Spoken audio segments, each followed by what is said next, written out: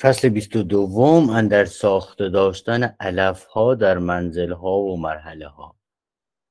چون رکاب عالی حرکت فرماید به هر مرحله‌ای که نزول افتد، آنجا علفی و نزلی ساخته نمی باشد و علف روز به تکلف و جهد حاصل باید کرد یا از رعیت به قسمت باید ستدن.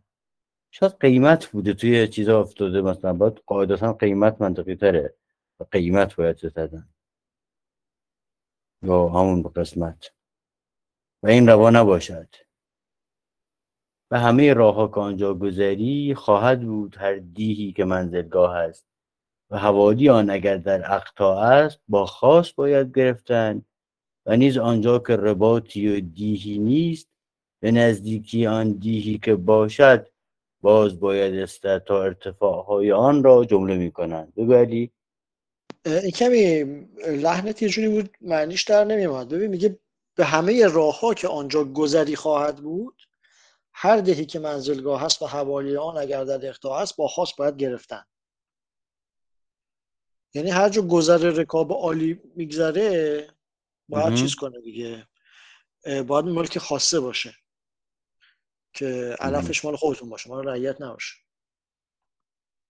سامان تو هم بگو. فکر کنم همون قسمت مرزاد به خاطر این ارتفاعی که میگه، یادتون باشه تو کلی و دمنم داشتیم دیگه، اون خراجیه از قله که سهم حالا یا حضرت یعنی سهم پایتخت یا سهم سپاه، واسه همین فکر میکنم که همون قسمت باشه. آره اون جمله بعدیش هم که این روان نباشد به نظر میاد قسمت باشه. من فکر کنم به قسمت باید ستدن همون برات نوشتن دیگه. میگه آقا رو هر چیزی، مثلا رو هر دهی برات می نوشتن آقا اینقدر باید قله بدید برای مرکب خاص. چون میگه و این روان نباشد. و این روان نباشد چی روان نباشد؟ خب همین برات نوشتن فشار میاره به رعیت دیگه. میگه اگه علف به تکلف و جهد بخوای حاصل کنی یه دردسره، رو رعیت بخوای برات بنویسی اونم یه دردسره. راه حلش چیه؟ اینکه ملک خاص بگیری. آره. اوکی. اگر بدان حاجت افتد خرج کنند و اگر بدان جانب رفتنی نباشد آن قله می فروشند و مال به خزانه میارند، چون دیگر مال ها تا رعایا را رنج نرسد و از جهت علف تقصیری نباشد و بدان مهم که عزم درست کرده است باز نماند. فصل 23 اندر روشن داشتن اموال جمله لشکر. لشکر را مال روشن باید کرد. آنچه اهل اقطاعند اندر دست ایشان مطلق و مقرر باید داشت و آنچه غلامانند که اقطاع داری را نشایند مال ایشان پدیدار باید آورد و چون اندازه آن پدید آید که چندین است وجه آن باید ساخت را جمله می کنند و به وقت خیش به ایشان می رسانند و یا در سالی 2 بار ایشان را پیش خیش باید خواند و به دیشان فرمایند رسانید، نه چنان که حوالت کنند به خزانه یا پادشاه را نادیده از آنجا بستانند، چه اولاتر آن باشد که پادشاه از دست خیش در دست و دامن ایشان کند، چه از آن مهری و اتحادی در دل ایشان بروید و به هنگام خدمت و کارزار سخت کوشتر باشند و ایستادگی کنند. و ترتیب پادشاهان قدیم چنان بوده است که اقطاع ندادند و هر کسی را بر اندازه ایشان در سالی 4 بار مواجب ایشان از خزانه نقد بدادندی و ایشان پیوسته با برگ و نوا بودندی و به هر مهم در وقت 2000 و 20000 برنشستندی و روی بدان مهم آوردندی و عمال مال جمع کردندی و به خزانه پادشاه میرسانیدندی و از خزانه بر این گونه به غلامان و به لشکر هر 3 ماهی همی دادندی و این را بیستگانی خواندندی و این رسم و ترتیب هنوز در خانه محمودیان مانده است. و اقطاعداران را بگویند تا هر که از خیلها به سبب مرگ و یا به سبب دیگر غایب شود در حال باز نمایند و پوشیده ندارند و خداوندان خیل را بگویند که چون مال خویش یافتند به هر مهمی که باشد جمله لشکر را حاضر دارند و اگر کسی به عذری بماند در حال بگویند تا آن مقام به فرمان باشد که اگر جز این کنند با ایشان عطا رود و غرامت مال ستده ایشان را باید کشید. بگو سامان. داشتم میگشتم یه یادداشتی داشتم پیدا کنم، اگر فکر میکنید جالبه توضیح بدم. این خانم میسلمتون که خیلی قصه داره در ایران، هم محقق مهم و بزرگیه و هم احتمالاً جاسوس مهمی بوده برای بریتانیا در سالهای قبل از جنگ، یعنی همزمان با جنگ جهانی. کتاب خوبی داره به اسم مالک و زاره در ایران. این درباره اقطاع توضیحات خوبی داده که چه تغییراتی کرده در گذر زمان. اجازه بدید 2 دقیقه‌ای میگم، خیلی خیلی جالبه. اولی که این خلافت اسلامی شروع میشه، در واقع هر حاکم هر سرزمینی مالیات رو جمع میکرده، میداده خزانه به خلافت و بعد واسه هزینه‌های جاریش و خصوصا برای سپاهش از همون خزانه دوباره پول میگیره.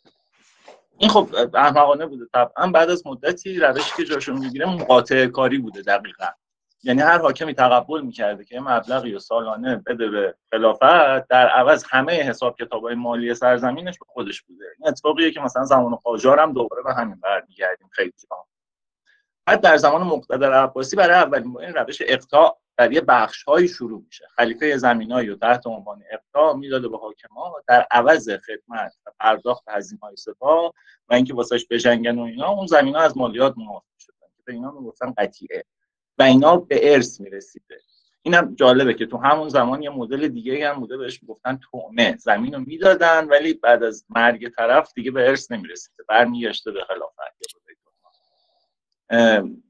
بعد در زمان سامانیان و غزنویان عموما روش پرداخت همین بیستگانیه که اشرعیه بهش میگن، احتمالاً به خاطر وزن 20 مثقالی نامو گرفته که فیاض توی تاریخ بیهقی میگه که البته که 70 دست کم در یک مورد وجود داشت و سیمجوریان اگر که یادمون باشه در جامع تاریخ هم جامع تواریخ غزنویان هم خونده بودیم، اینا اقطاع داشتن دیگه، کوهستان جز اقطاع اینا. و یادمون باشه باز به دلیل اینکه ارث بردن از اقطاع مرسوم بود سر کوهستان، بچه‌های بوعلی دعوا داشتن یا مثلا برادرش. در دوره سلجوقی احتمالاً با تلاش همین آقای نظام الملک این بحث اقطاع خیلی مفصل و ریزدگر و تقسیم بندی و اینا میشه و به یه چیزی میرسه، به یه سامانی میرسه. این همونیه که توی مثلا متون بهش نانپارم میگیم، هرچند یه تفاوت‌های کوچیکی داره. بعد از دوره تیموری این اسمش میشه تیول دیگه، که در مجلس اول مشروطه در واقع بالاخره ممنوع میشه تیول داره. پایان کلام. چه جالب، مرسی. لسه در نکنه.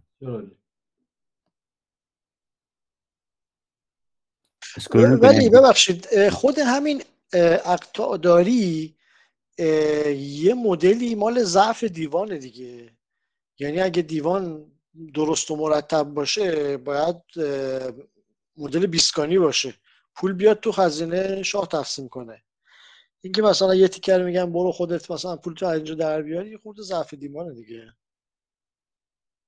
شاید یه دلیلش هم بزرگ شدن کشور در زمان سلجوقی بوده دیگه. آها. بچه‌ها اینم اقطاع دیگه، من الان چک کردم. آره. بله اقطاع. بفهم. فصل 24 اندر لشکر داشتن از هر جنسی. چون لشکر همه از یک جنس باشند از آن خطرها خیزند و سخت کوش نباشند و تخلیط کنند. باید که از هر جنسی باشند و 2000 مرد دیلم و خراسانی باید که مقیم بر درگاه باشند، آنچه هستند بدارند و باقی راست کنند و اگر از این بعضی گرجیان و شبانکارگان پارس باشند روا بود که این جنس هم مردان نیک باشند. و عادت سلطان محمود چنان بوده است که از چند جنس لشکر داشتی، چون ترک و خراسانی و عرب و هندو و غوری و دیلم، و هر شب در سفر از هر گروه معلوم کرده بودندی که چند مرد اتاق رفتندی و جایگاه هر گروه دیدار بودی و هیچ گروه از بیم یکدیگر از جای خویش نیارستندی جنبید تا روز به نبرد یکدیگر پاس داشتندی و نخفتندی. و اگر روز جنگ بودی هر جنس از جهت نام و ننگ بکوشیدندی و جنگی هرچه سخت‌تر بکردندی، تا کسی نگفتی که فلان جنس در جنگ سستی کردند و همه در آن کوشیدندی که از یکدیگر به آیند. چون قاعده کار مردان جنگی چنین بودی، همه سخت کوش و نامجوی بودندی.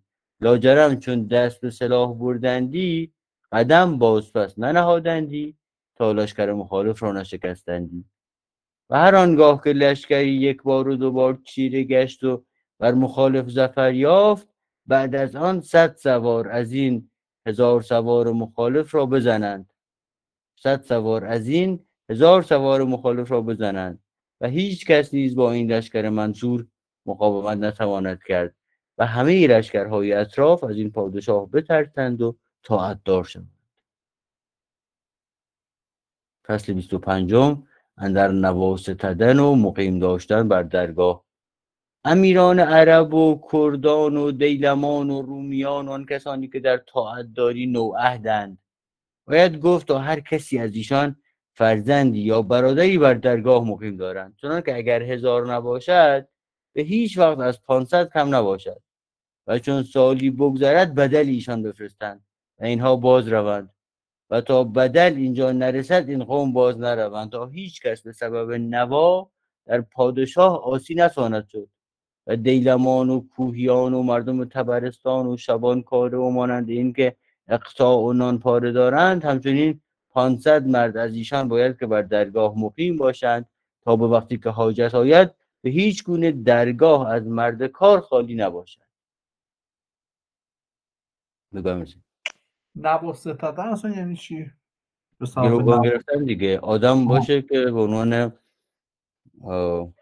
یادت باشه سیاوش وقتی رفت به جنگ تورانیان که جنگ نکرد و صلح کرد و یه عده نوا گرفته بود، پیغام فرستاد به کیکاووس که چیکار کنه، گفت همه رو بکش.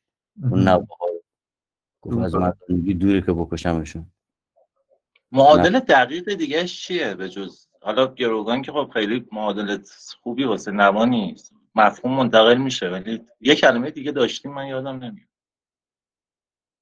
بنده درگاه. مرسی. من همینجوری میگم از خودم. آره من جواب میده میرسونه. آره یه خیلی در بارها داشتیم که مثلا طرف بچه‌شو میفرسته به عنوان همین مثلا گرویی درباره اون یکی. خیلی اتفاق افتاده. مثلا الان من مورد خوارزمشاه یادمه، ولی 10 مورد دیگه هم داشتیم. این بیهقی کلمه دیگه به جای نوا استفاده نمی‌کرد.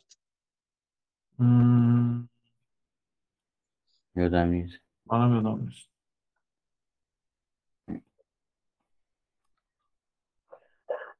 خب فصل 26 اندر داشتن ترکمانان در خدمت. هرچند از ترکمانان ملالتی حاصل شده است و عددی بسیارند، ایشان را بر دولت حق ایستاده است که در ابتداء دولت خدمتها کرده اند و رنجها کشیده و از جمله خویشاوندانند. از فرزندان ایشان مردی 1000 را نام باید نوشت و بر سیرت غلامان سرای ایشان را میباید پرورد که چون پیوسته در خدمت مشغول باشند، ادب سلاح و خدمت بیاموزند و با مردم قرار گیرند و دل بنهند و همچون غلامان خدمت کنند و آن نفرت که ایشان را حاصل شده است در طبع زایل گردد و هرگاه که حاجت افتد 5000 و 10000 به خدمتی که نامزد شوند برنشینند با زینت و ساز غلامان تا از این دولت بی‌نصیب نباشند و ملک را مهمدت حاصل آید و ایشان خوشنود باشند. فصل 27 این فصلش خیلی مثلا مال یه دوره زمانی خاصی بوده، احتمالاً که مشکلی پیش اومده بوده با ترکمان‌ها یا دعوای همیشگی داشتن. مشخصا فرق داشته در بقیه فصول داره کلی میگه هر پادشاهی در هر تاریخ و جغرافیایی، ولی اینجا داره مثلا این کار داره مثلا ملک وقت خودش داره میگه مثلا این کارم بکن. در همین حرفی که میزنی اصلا یه مورد خاصی وجود داره، مثلا یه چیزای پشت پرده هست. ببین حداقل یه مورد مشخصش، حالا بجز این که اینا بالاخره از اون شمال کم آب و کم علف خب اومدن این بری دیگه، همونطوری که ترکمان ها، منظورم میدونیم دیگه از ترکمان ها در واقع ترکاست دیگه، همین اوغوز ها، چیزهای مختلفشون، طایفه های مختلف. ولی یه مورد خاصی که میدونیم در مورد محدوده آناتولیه دیگه، اونجا ترکمان ها مدام مشکل ایجاد میکردن که در نهایت هم منجر شد به همون تیکه پاره شدن. من تا جلسه قبل فکر ترکمان مترادف ترک مسلمانه، ولی فکر میکنم سامان یا مرزاد مثالی از ترکمانان غیر مسلمان هم ارائه کرد. من سوادم اینجا نمیرسه، کار سامان بود. اختیار نه ترکمان به جز معنی ترکمن هم به شکل ترکمان هم به شکل ترکمن به دقیقاً معادل ترکان قوزه یا اوغوز، یعنی طوایف متعددی که اینا چیز بودن دیگه، بچه‌های یافس بودن دیگه، همه این طوایفی که از نوه نوح به وجود اومدن در روایت برادرزادای کون بودن. زنده باد. الان فهمیدم. از زحمت ناکردن بندگان وقت خدمت و ترتیب کار ایشان بگو. عذر میخوام، یه سوال دیگه من داشتم. این کتابو برای آل برسلان نوشته یا برای ملک شاه؟ میدونی؟ ملک شاه چون وزیر آل برسلان هم بوده دیگه، آقای نظام. ملک شاهی که پدر میگه بهش دیگه. آره اوکی، ببخشید ادامه بدید. بندگان که به خدمت می ایستند زحمت می کنند تا حاجت می افتد به هر وقت تیر انداختن، و چون در حال پراکنده شوند هم اندر وقت باز می آیند، و چون فرمانی جزم داده شود و یک دو بار با ایشان بگویند که ایشان را چگونه می باید بود بران بروند و بدین تکلف حاجت نیاید. اینجا فکر کنم دو دست کسی بنویسه، خیلی بر سلاست و فصاحت قسمت‌های دیگه نیست. من احساس میکنم یکم اینجا کمکوشی کرده با قول صادق در نوشتن خواجه نظام. و یا معلوم فرمایند کرد که هر روز از غلامان آبدار و سلاحدار و شرابدار و جامدار و مانند این و از غلامان که به امیر حاجبی و به امیری و بزرگی رسیدند چند پیش خدمت آیند، تا هر روزی از هر وثاق بدان عدد به نوبت به خدمت می آیند، و از خواص همچنین تا زحمت نباشد. و دیگر غلامان را به همه روزگار قدیم در پرورش و مرتبت ایشان از آن روز که بخریدند تا آن روز که پیر شدند و برکشیدند ترتیبی بوده از پسندیده، و در این ایام آن رسم از قاعده خویش بیفتاده است. اندکی از جهت شرط کتاب را یاد کند بنده تا استطلاع رأی افتد. تا رد نشدیم اون پاراگراف اولش چی میخواد بگه؟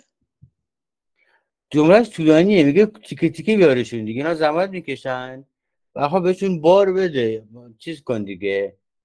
گاهی بعضیاشون رو بیار تیکه تیکه که خیلی در سر نباشه و اذیت نشه، باشون جلسه بذار، باشون حرف بزن. پیش خدمت یه تیر انداختن اون وسط داره، من نمیفهم چی اون وسط تیر انداختنش. تا حاجت میافتد به هر وقت تیر انداختن، و چون در حال پراکنده شوند همان در وقت باز میآیند. شاید بهر وقت تیر انداختن. آها بهر وقت تیر انداختن. آفرین، متشکرم. همون لازم میگفتی بهتر میخوندی، مرسی. بهر وقت تیر انداختن. درست مرسی. ترتیب غلامان سرای. یک چیزی هم در بک‌گراندش هست که مجلسی نیست آدم بگم، از خود تیتر. و هنوز در روزگار سامانیان این ترتیب بر جای بود و به تدریج هم در از اونایی که منو مرزاد میفهمیم یاد فعل ترتیب دادن افتاد ها. ترتیب غلامان سرای دادنی درش پنهانه، مستطره. شما با خیلی چیزی. و هنوز در روزگار سامانیان این ترتیب بر جای بود و به تدریج بر اندازه خدمت و شایستگی غلام را درجه می‌افزودندی، چنان که غلامی را بخریدندی 1 سال او را پیاده در رکاب خدمت فرمودندی با قبای زندنیجی و موزه، و آن غلام را فرمان نبودی که نهان و آشکارا در این 1 سال بر اسب نشیند و اگر معلوم شدی مالش دادندی. و چون 1 سال با موزه خدمت کردی، وثاق باشی با حاجب بگفتی و حاجب معلوم و پادشاه کردی، آنگاه او را اسپکی ترکی فرمودندی با زینکی در خام گرفته و لگامی دوال ساده. و چون 1 سال با اسب و تازیان خدمت کردی، 3م سال او را قراجوری دادندی تا بر میان بستی و سال 4م کیش و قربان یا کیش و قربان فرمودندی تا به وقت برنشستن بربستی. سال 5م زینی بهتر و لگامی به کوکب یا یک کلمه دیگه بود، مکوکب هم داشته و لگامی به بکنم همون یعنی گل میخدار و قبایی و قبایی و دبوسی و قبایی و دبوسی که در دبوس حلقه آویختی. سال 6م ساقی فرمودندی و آبداری و قدحی از میان در آویختی و سال 7م جامداری و سال 8م خیمککی 1 سری 16 میخ بدادندی و 3 غلامک نوخریده را در خیل او کردندی و او را وثاق باشی لقب دادندی و کلاهی نمدین سیاه سیم کشیده و قبایکی گنزی در پوشانیدندی. همچنین هر سالی جام و تجمل و خیل و مرتبت او می‌افزودندی تا خیل باشی شدی. پس همچنین حاجب شدی و چون شایستگی و هنرها و شجاعت او همه کس را معلوم گشتی و کارهای بزرگ از دست او برآمدی و مردم دار و خداوند دوست بودی، آنگاه او را تا 35 سال و 40 سال نشدی امیری ندادندی و به ولایت نامزد نکردندی. بگو سامان. برای شنونده ها بگیم که کیش قربان جای تیر و جای کمانه. فضولیم گرفت، یعنی یادم نمیومد، رفتم نگاه کردم از شما تست بگیرم در تاریخ بیهقی به جای قربان چی اومده بود. قشنگ بود و یادم نبود. نیم لنگ به جای کمان. نیم لنگ؟ آره نیم لنگ واسه جای کمان میگفت و شقا هم به جای کیش. اصلا یادم نیست. صادق بگو. بعدش هم اصغر.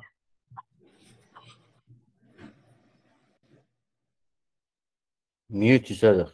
نه میوت نیست، ولی صدا نمیاد. میاد. الان بگو.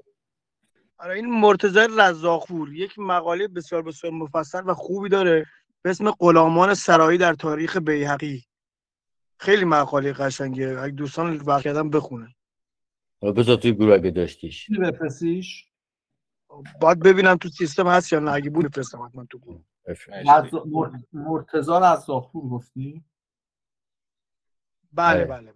بله بسیار متشکرم. اصغر بگو. آره این قربان هم فکر میکنم تیردان باشه، حالا تا کماندان. آره دیگه تیردانه و هم حافظ باشی که دوبار بازی کرده با این کلمه.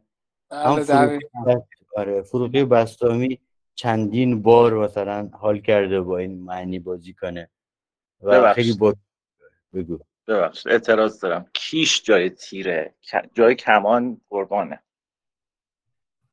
حداقل تو چیز اینجوریه دیگه، توی مثلا همین قرن‌ها اینطوریه. حالا بازی شکی بکنیم، چون کیش و قربان با هم، کیش که مطمئنم تیر دانه. حالا نگاه میکنه به خدا تا بدانند که قربان تو کافر کیشم. بابا آریو اومده کی بود؟ حافظ بر جبین نقش کن از خون دل من خالی تا بدانند که قربان تو کافر کیشم. فروغی هم که تا دلت بخواد هر جا قربان آوردی کیشم آورده. آره آقای فروغی خیلی کارش درسته. حالا صادق هم هست توی جلسات ما اخیراً هرچی داریم بیشتر میخونیم، 20 و چند جلسه هست داریم فروغی میکنیم، هی بیشتر در دامش میفتیم و اسیرش میشیم و اینا. خیلی دلانگیزه. پیشنهاد میکنم که در وقتهای خلوتتون لذت ببرید ازش. واقعا صادق بگو. مرزاد یک چیزی که خیلی برام جالب بود از فروغی این بود که به عنوان سردمدار سبک بازگشت زبان رو در تصاویر نو کرده بود. یعنی همون تصاویری که توی سبک خراسانی بودن اونا هستن، ولی این یک جوری با یک زبان اینا رو بیان میکنه که هیچ وقت فکر نمی‌کنه این تصاویر قبلا یک جای یک شاعر دیگه گفته باشه و این خیلی جذابش کرده بود. مثال پول حضور ذهن مثالش رو ندارم، ولی خب این در طول دوره‌ای که خوندیم ما مرزاد اومدیم جلو خیلی از این چیزا بوده و اومده جلو و این کارا رو انجام داده. همین مرزاد یه هفته پیش خوندیم خیلی هم بابا و چرچر کردیم برای چیزی کدومشون بود تصویر خیلی ناب داشت. مشکل اونه که زیاد میخونیم بعد یادمون نمیمونه کدوما. یاد خود کمتر میکنه. حالا هست دم دست پیدا میکنیم میزن توی گروه. اگه یه بیت از فروغ بستامی هست که شاهکاره و همیشه حداقل هر یکی دو روز یک بار مصرف میشه. اونم که میگه چیه؟ همون که میگه کار جنون ما به تماشا کشید. آره. با هم بیار که تماشای ما کنیم. البته خیلی عارفانه است ولی در کانتکست دیگه ای ما مجبور استفاده میشه. خیلی قشنگه. کار جنون ما به تماشا کشید. یکی هم شجریان ازش خونده. زیاد خونده. تو برنامه گلها کلا خیلی از فروغی خونده شد. حالا شجریان و دیگران. یعنی خیلی روزی در پنجه رستم زن. خیلی هم بود که علی گنجایی منتسب کرد به ناصرالدین شاه قاجار که در واقع اون تیکش مال فروغی بود. میگه یار نباید از دوست نباید که از دوست در گله باشد، از گله باشد، یار نباید که بی‌حوصله، همچین چیزی. آره اون آره اون یه سری غزل‌ها رو مرزاد توضیح بده دیگه استاد. کدوم؟ ببین یه سری غزل‌ها داره که این مثلا ناصرالدین شاه یه چند بیت میگفته باقیشو دیگران میگفتن. آره بعد این کاملش میکرده. تضمین ناصرالدین شاه. بعد این اون دو بیت اولش مال فروغ بستامیه، بعد میگه که مثلا سویش میکنه چند بیت از ناصرالدین شاه میاره دوباره برمیگرده. خودش گفته مثلا چه خوشم اومدم مثلا این سخن شاه که گفت فلان مثلا بیت دقت کن. جانی که خلاص از غم هجران تو کردم، یا جانی که خلاص از شب هجران تو کردم، در روز وصال تو به قربان تو کردم. انگار از وسط از دل سعدی حافظ در اومده مثلا. یا اون چه خلاف سر زد از ما که در سرای بستی، دل دوستان شکستی، بر دشمنان نشستی. بسیاری از غزل‌هاشو تا اگه مثلا بگن آقا یه دفتری پیدا شده از سعدی یا حافظ و یه سری غزل‌های نو یافته از او داریم، تو میتونی باور کنی در این حد اینجوری هم. صادق دست از قبل بالاش یا تازه بود بالا؟ بگو. میوتی صادق اگه داری حرف میزنی. ببخشید حواسم نبود. مرزاد اگه یادت باشه 2 هفته قبل یه همچین غزلی رو خوندیم که 2 بیتشو برای خود فروغی نبود و این ادامه داده بود فروغی. خودش هم اشاره کرده بود که مال ناصرالدین شاه. من یادم میاد. آره خوندیم اینجور چیزی رو. فکر کنم 10-20 تا از اینا داره. من یه دفعه تو گنجور نگاه می‌کردم، فکر می‌کنم تو گنجور اصلا یه مثلا چپتر جدا واسه این آثارش باز کرده. اخیراً یه کتابی دیدم. بگو. یه کتابی دیدم اخیراً، این کاری که از کیارستمی مثلا کرده، یه سری شعرهای سعدی رو انتخاب کرده. ناصرالدین شاه زودتر این کار خیلی موقع این کارو کرده. گزیده غزل‌های سعدی به انتخاب ناصرالدین شاه. ایول. آره البته ما کماکان با سوادترین رهبرمون کسی دیگه ایه و آرتگید بنده و پرورده سامانیان بود. و به 35 آقا سالگی این از این حرفا میزنید تهش یه مکسی بکنید که من راحت‌تر بتونم ببرمش. مکس خب این مکسک بعدا برداری از دوباره میخونم. و علی آرتگین مثل مهران مدیری هست میگه از اینجا پشت سر. و آرتگین بنده و پرورده سامانیان بود و به 35 سالگی سپاه سالاری خراسان یافت و سخت نیک عهد و وفادار و مردانه بود و ترکی با رای و تدبیر و مردمدار و خیل دوست و جوانمرد و فراخنان و نمک و خدای ترس بود و همه سیرت سامانیان داشت و مالهای خراسان و عراق او داشت و 1700 غلام ترک داشت و بنده. روزی 30 غلام ترک بخرید. و سبکتگین که پدر سلطان محمود بود یکی از این سیگانه بود و از اقبال سبکتگین نخست چیزی آن بود که او را آرتگین خریده بود و دیگر 3 روز بود تا او را خریده بود و پیش آرتگین در میان غلامان ایستاده بود که حاجب پیش رفت و آرتگین را گفت که فلان غلام که وثاق باشی بود فرمان یافت. آن وثاق و رخت و خیر و منزلت او به کدام غلام ارزانی می‌فرماید داشت؟ چشم آرتگین بر سبکتگین افتاد، بر زفان او رفت که بدین غلامک بخشیدم. حاجب گفت ای خداوند، هنوز این غلامک را 3 روز بیش نیست که خریده ای و او را 7 سال خدمت میباید کرد تا بدین منزلت رسد.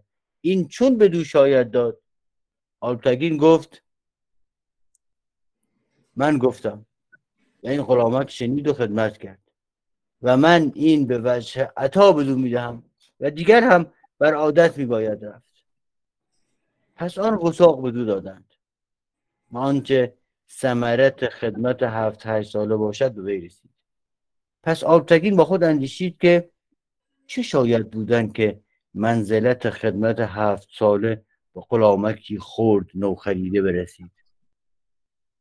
ممکن باشد که این بزرگزاده تواند بود به اصل خویش در ترکستان یا مقبل خواهد بودن و کار این بالا گیرد. پس او را آزمودن گرفت و به دین و بدان پیغامش دادی و گفتی چه گفتم بازگوی؟ همه باز گفتی که هیچ غلط نکردی. پس گفتی برو جواب باز آور. برفتی و جواب باز آوردی به واجب تر از آن که پیغام برده بودی. و چون او را به آزمایش هر روز بهتر همی یافت دو بمیرسین اون غلامک خورد و باید بدون واو می نوشت قاعدتا. آره خب من فکر کنم شاید یه کلمه دیگه است و من متوجه نشدم. آره به نظر من باید بدون واو نوشت. ببخشید بفهم. چون او را به آزمایش هر روز بهتر همی یافت مهری از او در دل آرتگین پیدار آمد. او را آبداری داد و پیش خویشتن خدمت فرمود و 10 غلامک در خیل او کرد و هر روز او را برتر میکشید. چون سبکتگین 18 ساله شد 200 غلام مردانه خیل داشت و همه سیرت آرتگین بر دست گرفته بود در نشستن و خواستن و گفتن و ترتیب خوان و کاسه و مجلس و شکار و تیر انداختن و گوی زدن و مراعات مردم کردن و با خیل چون برادران زیستن و اگر سیبی در دست گرفتی خواستی که با 10 تن خورد و اگر سیبی در دست گرفتی خواستی که با 10 تن خورد و به سبب خوبی و خوی خوش و سیرت نیکو همه کس او را دوست داشتی. اگر روزی آرتگین 200 غلام را نامزد کرد تا به خلج و ترکمانان روند و مالی که از ایشان ستدنی بود بستانند و سبکتگین در جمله ایشان بود. چون آنجا شدند خلج و ترکمانان مال به تمامت نمیدادند. غلامان در خشم شدند و دست به سلاح بردند و قصد کردند که با ایشان جنگ کنند و به زور مال بستانند. سبکتگین گفت من جنگ نکنم و با شما بدین کار باز بایستم. یارانش گفتند چرا؟ گفت خداوند ما را نه به جنگ کردن فرستاده است. گفت بروید و آن مال و 4 پای بیارید.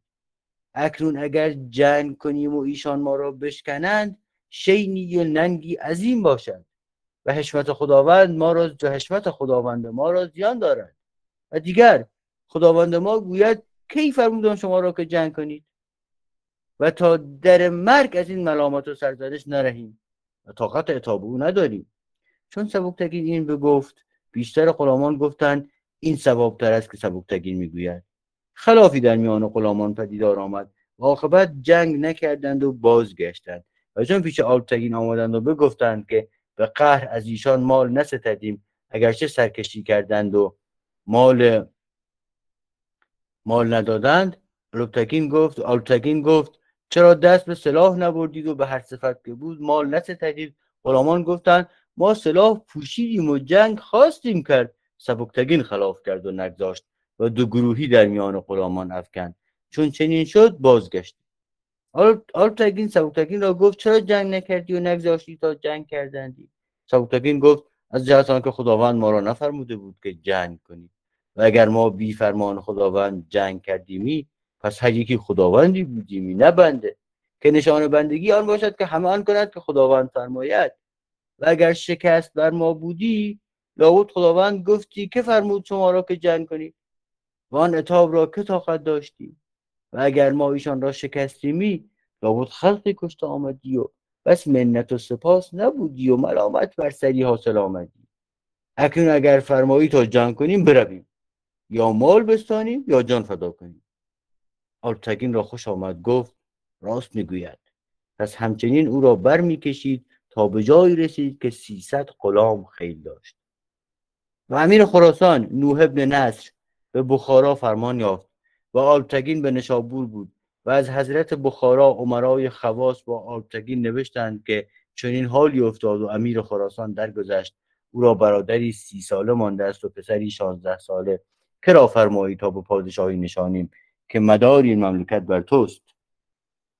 او زود قاصد خویش گسیل کرد و بنوشت که هر دو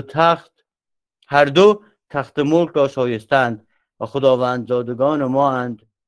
برادر ملک مردی پخته است و سرد و گرم چشیده و همه کس را نیک شناسد و قدر و منزلت هر یکی داند و حرمت هر کس بهتر به جای آرد. و پسر ملک کودک است و جهان نادیده، ترسم مردمان را مراعات نتواند و در هر معنی فرمانها به واجبی نتواند داد، مگر صوابتر آن باشد که برادر بنشانید. و نامه دیگر هم بدین عبارت دیگر روز بفرستاد. بعد 5 روز قاصدی در رسید و بشارت آورد که پسر ملک را به پادشاهی نشاندند. از آن هر دو نامه که فرستاده بود تشویر زده شد. گفت ای ناجوان مردان بی‌تمیزان، ای ناجوان مردان بی‌تمیزان که ایشانند. تشویر زده شد. از آن هر دو نامه که فرستاده بود تشویر زده شد. گفت ای ناجوان مردان بی‌تمیزان که ایشانند، که چون از خویشتن کاری خواستند کرد چرا مشورت به من آوردند و مرا هر دو ملک زاده چون روشنایی در چشمند. ولیکن از آن میاندیشم که من اشارت به برادر کرده ام و چون نوشته من آنجا رسد پسر ملک را ناخوش بیاید، پندارد که مرا میل به برادر ملک بوده است، دل بر من گران کند و غضبی و کینه‌ای در طبع او بروید و صاحب غرضان مجال سخن یابند و آن پسر را بر من تباه کنند. در وقت 5 جمازه گسیل کرد و گفت جهد کنید تا مگر این دو قاصد را پیش از آن که از جیحون بگذرند دریابید و بازگردانید. جمازگان بشتافتند، یکی را در بیابان آموی دریافتند و یکی از جیحون بگذشته. چون نوشته البتگین به بخارا رسید، پسر ملک را و هواخواهان پسر ملک را ناخوش آمد و گفتند نه نیک کرد البتگین که اشارت به برادر ملک کرد، ندانست که میراث پدر به پسر رسد نه به برادر. و از این معنی همی گفتند تا هر روز دل این پسر بر البتگین گرانتر میشد و البتگین بسیار عذرها خواست و خدمتها فرستاد، به هیچ گونه آن غبار از دل ملکزاده بر نخواست و مفسدان و صاحب غرضان مفسده میکردند و ملکزاده تیزتر میشد و وحشت و کینه زیادت میگشت. و البتگین را احمد ابن اسماعیل خریده بود در آخر عمر. پس نصر ابن احمد را چند سال خدمت کردی. چون نصر ابن احمد گذشته شد نوح ابن نصر را خدمت کرد و سپاه سالاری خراسان در ایام نوح یافت و چون نوح درگذشت این منصور ابن نوح را به جای پدر به پادشاهی نشاندند و چون 6 سال از پادشاهی منصور بگذشت و آلتگین مالها بذل کرد و هر جهدی که ممکن باشد به جای آورد، هیچ گونه دل منصور ابن نوح به دست نتوانست آورد از گفتار صاحب خرزان و هرچه به حضرت بخارا میرفت و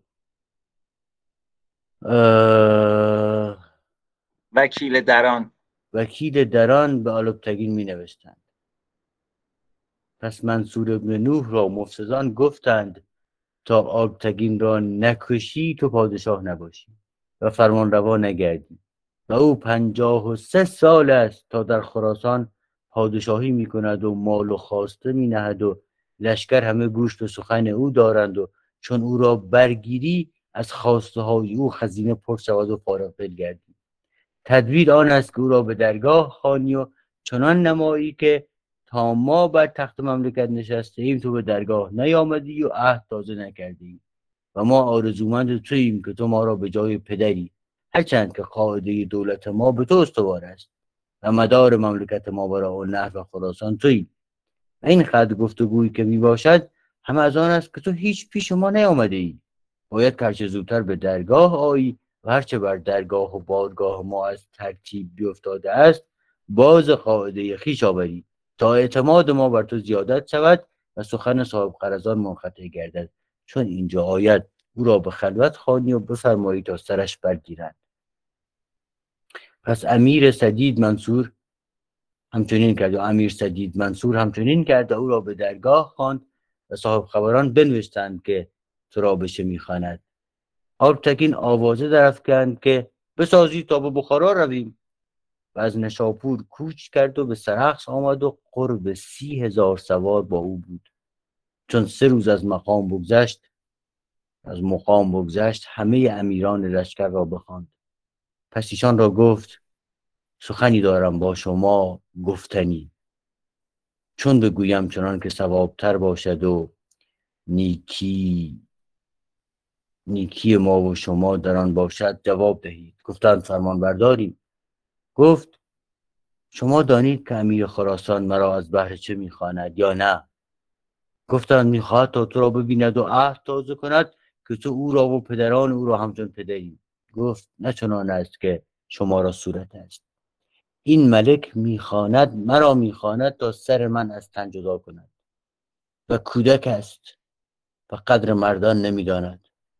و شما دانید که ملک سامانیان امروز سالهاست تا من بر ایشان نگاه می‌دارم و چند دفعت خانان ترکستان را که قصد ملک ایشان می‌کردند بشکستم و از هر جانب همچنین خوارج را قهر کردم و هرگز طرفت العینی در ایشان آسی نشدم و این پادشاهی بر جدش و پدرش و بر او من نگاه داشتم و می‌دارم و با عاقبت مکافات من این است که سر من بخواهد برید. و این قدر نمیداند که ملک او چون تنی است که سر آن تن منم. چون سر رفت تن را چه بقا باشد. اکنون چه ثواب بینید؟ دفع این مضرت را چاره چه چیز است؟ همه امیران گفتند چاره این شمشیر است و چون با تو این اندیشه و مکافات و مکافات کردارهای تو این باشد ما از او چه چشم داریم؟ و اگر به جای تو کسی دیگر بودی از 50 سال باز ملک از دست ایشان بیرون کرده است. ما همه تو را شناسیم، نه او را دانیم و نه پدر او را. چه ما و هر که در این دولت سامانیان کسی است همه نانپاره و جاه و حشمت و نعمت و ولایت و تجمل از تو داریم و از تو کسی شده ای. ما با توییم و خراسان و خوارزم و نیمروز مسلم تو راست. به ترک منصور ابن نوح بگوی و خود به پادشاهی بنشین و اگر خواهی بخارا و سمرقند دو ارزانی دار و اگر خواهی آن نیز بگیر. چون امرا همه این سخن بگفتند به رغبتی هرچه تمامتر آلتگین گفت افالله شما این چه گفتید از سر اعتقاد و یگانگی گفتید و از شما همین چشم دارم. خدای عزوجل مکافات شما همیشه نیکی کناد. امروز باز گردید تا فردا چه دیدار آید. و در این حال 30,000 سوار با آلپتگین بود و اگر خواستی 100,000 سوار برنشاندی. دیگر روز همه امیران به بارگاه آمدند و آلپتگین بیرون آمد و بنشست. ساعتی بود. روی سوی امیران کرد و گفت: دی من آن سخن که با شما گفتم خواستم که شما را بیازمایم تا شما با من یک دل هستید و اگر مرا کاری پیش آید ایستادگی و همپشتی کنید یا نه. اکنون من از شما همه آن شنیدم که از حلال زادگی و نیک عهدی شما سزد و حق نعمت من گزاردید و من از شما خوشنود گشتم. ولیکن بدانید و آگاه باشید که من بعد از این شر او از خویشتن جز به شمشیر دفع نتوانم کرد و او کودک است و حق کس نمی شناسد و گوش به سخن تنی چند نابکار بی اصل نهاده است و مصلحت خویش از مفسدت باز نمی داند.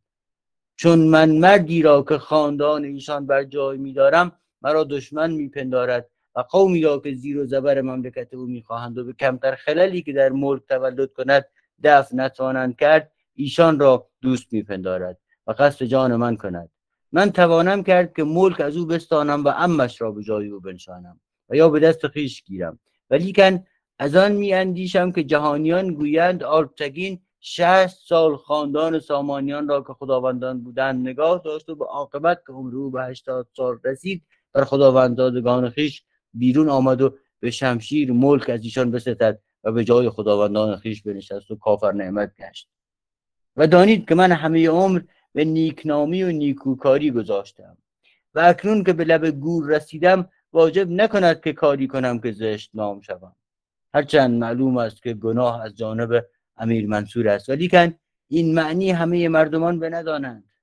گروهی گویند گناه امیر منصور را بود، گروهی گویند نی همه جرم آلپتگین را بود و هرچند من طمع به ملک ایشان ندارم و آزار ایشان نخواهم تا من در خراسان باشم این گفتگوی کم نشود و هر روز این پسر را بر من تباهتر کنند. و چون من به ترک خراسان بگویم و از ملک این پسر بیرون شوم صاحب قرضان را در این معنی هیچ سخن نماند. و دیگر که چون مرا پس از این شمشیر می باید کشید تا نانی خورم و باقی عمر زندگانی کنم باری شمشیر در روی کافر کشم تا ثواب یابم. اکنون بدانید ای امیران و لشکر خراسان و خوارزم و نیمروز که پادشاهی خراسان و ماوراءالنهر امیر منصور راست و شما همه لشکر اویید و من شما را از بهر او می داشتم. برخیزید و به درگاه روید و ملک را ببینید و منشورها تازه کنید و بر سر خدمت باشید که من به هندوستان خواهم شد و به قضا و جهاد مشغول گشت. اگر کشته شوم شهید باشم و اگر توفیق یابم عز اسلام را دار کفر را در دار اسلام پیوندم. امید بهشت و خوشنودی خدای و رسول را. اگر نیک بودم و اگر بد امیر خراسان از من برآساید و گفتگوی منقطع شود آنگاه او بهتر داند تا خراسان و لشکر و رعیت. خودش میدونه مملکتش. چون این بگفت برخاست و امیران را گفت یک یک پیش من آیید تا شما را وداع کنم. هرچند امیران گفتند سود نداشت و گریستن بر ایشان افتاد. گریان همی آمدند و او را در کنار همی گرفتند و باز میگشتند تا همه را وداع کرد. چون مردمان همه بازگشتند او در سرای پرده شد و با این هم کس را باور نمی کرد که آلپتگین خراسان بگذارد و به هندوستان رود، از بهر آنکه او را در خراسان و ماوراءالنهر 500 پاره دیه ملک بود و هیچ شهری نبود که او را در او سرای و باغها و کاروانسراها و گرمابه‌ها و مستقل بسیار نبود و 1000 بار 1000 گوسفند و 100,000 اسب و استر و شتر بیش بود او را در ملک خراسان. بگو سامان. این سپهسالار خراسان بود دیگه. طبعا اون 500 تا دیه و ملک و اینا میشه اقطاعش. صرفا یادآوری درس ها. دیگر روز آن دیدند که بانگ کوس بخواست و آلپتگین با غلامان و حاشیت خیش کوچ کرد و به ترک این همه نعمت بگفت و به جانب بلخ رفت و امیران خراسان همه به بخارا شدند. و چون آلپتگین به بلخ رسید قرارش چنان بود که 1-2 ماه مقام کند تا هر که عزم قضا دارد از ماوراءالنهر و ختلان و تخارستان و حدود بلخ گرد آیند و پس روی به قضا نهد بدگویان و مخلطان امیر خراسان منصور ابن نوح را بران داشتند که آلبتکین گرگی پیر است و تو از او ایمن نتوانی بود تا او را هلاک نکنی. لشکری را از پس او باید فرستاد تا او را بگیرند و پیش تو آرند.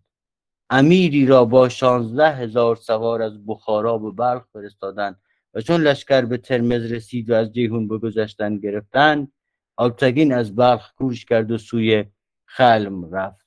مثلا و میان بلخ و خلم دره‌ای تنگ است مسافت 4 فرسنگ و آن را تنگ خلم خوانند و در این تنگ بر دست راست و دست چپ در رها و دیهاست. آلبتکین در آن تنگ فرود آمد و 200 سوار رو بگو امیر علی. این خلمه. خلم. آره خلم میسلی؟ توی ویکی‌پدیا والا من دارم نگاه میکنم نوشته خلم.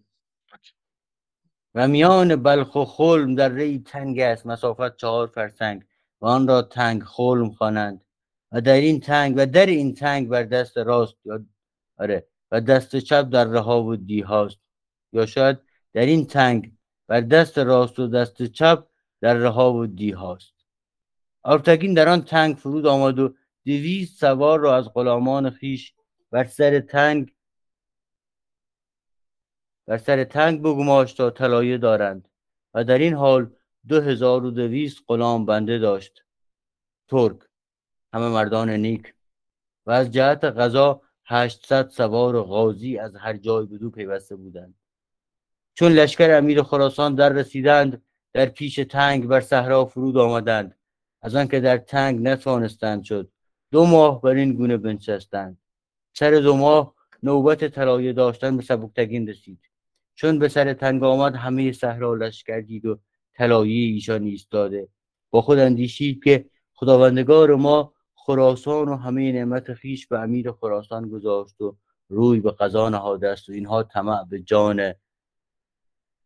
به جان او و آن ما کردند و خداوند من از بس نیک عهدی که می‌ورزد و جانب ایشان نگاه می‌دارد ترسم که خیشتن را و ما را در هلاک افکند. این کار جز به شمشیر بر نیاید و تا ما خاموش میباشیم از دنباله ما باز نگردند و خدای تعالی یار آن کس باشد که بر او ستم کنند و اینها همه ظالمند و ما مظلوم. روی سوی غلامان کرد که در خیل او بودند و گفت این کاری است که ما را افتاده است. اگر اینها دست یابند بر ما یکی را زنده نگذارد. من امروز دستی با اینها بزنم تا چه دیدار آید. اگر خداوند ما پسندد و اگر نپسندد هرچه باداباد.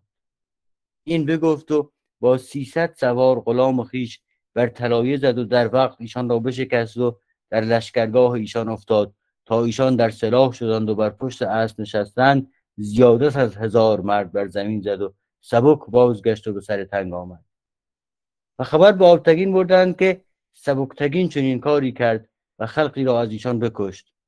آلبتکین سبکتگین را بخواند و گفت چرا شتابزدگی کردی؟ صبر بایست کرد. گفت ای خداوند صبر چند کنیم؟ طاقت ما برسید، ما را از بحر جان میباید کشید و این کار به صبر بر نخواهد آمد الا به شمشیر. تا جان داریم از بحر جان خداوند میزنیم تا چه دیدار آید. آلبتکین گفت اکنون که شورانی دید به از این تدبیر ایشان بر دست باید گرفت. بگویی تا خیمه ها بیاوکنند و بارها در بندند و چون نماز خفتن بکنند کوچ کنند و بار و بنه از تنگه بیرون برند و توغان باید که با 1000 غلام پوشیده بر دست راست در فلان دره شود و تو با 1000 غلام بر دست چپ در فلان دره شو و من با 1000 سوار با بنه از تنگه بیرون شوم و بر صحرا بایستم. چون ایشان دیگر روز بر سر تنگه کسی نبینند گویند که آلبتکین گریخت. به یک بار برنشینند و از پس ما تازند و در تنگه آیند. چون نیمی بیشتر از تنگه بیرون آمدند مرا بینند در صحرا ایستاده. شما از دست راست و دست چپ از کمین بیرون تازید و شمشیر در نهید. چون بانگ بخیزد این لشکر که از تنگه بیرون آمده باشند در مقابل من بعضی بازپس تازند تا که با پیوست آنچه در تنگه باشند همه بازپس گریزند و بعضی به شمشیر شما گرفتار آید. من از پیش حمله آرم و شما از تنگه بیرون تازید. اینها که از تنگه بیرون آمده باشند در میان گیریم و شمشیر در نهیم تا آنگاه که مقاومت میکنند میزنیم و چون پشت بدادند راه هزیمت بر ایشان گشاده کنیم آنگاه باز گردیم و از تنگ بیرون آییم و در لشکرگاه ایشان افتیم و غنیمت گیریم. پس همچنین کردند و از تنگه بیرون شدند. تو گمرسین بخشی چقدر از این داستان مونده؟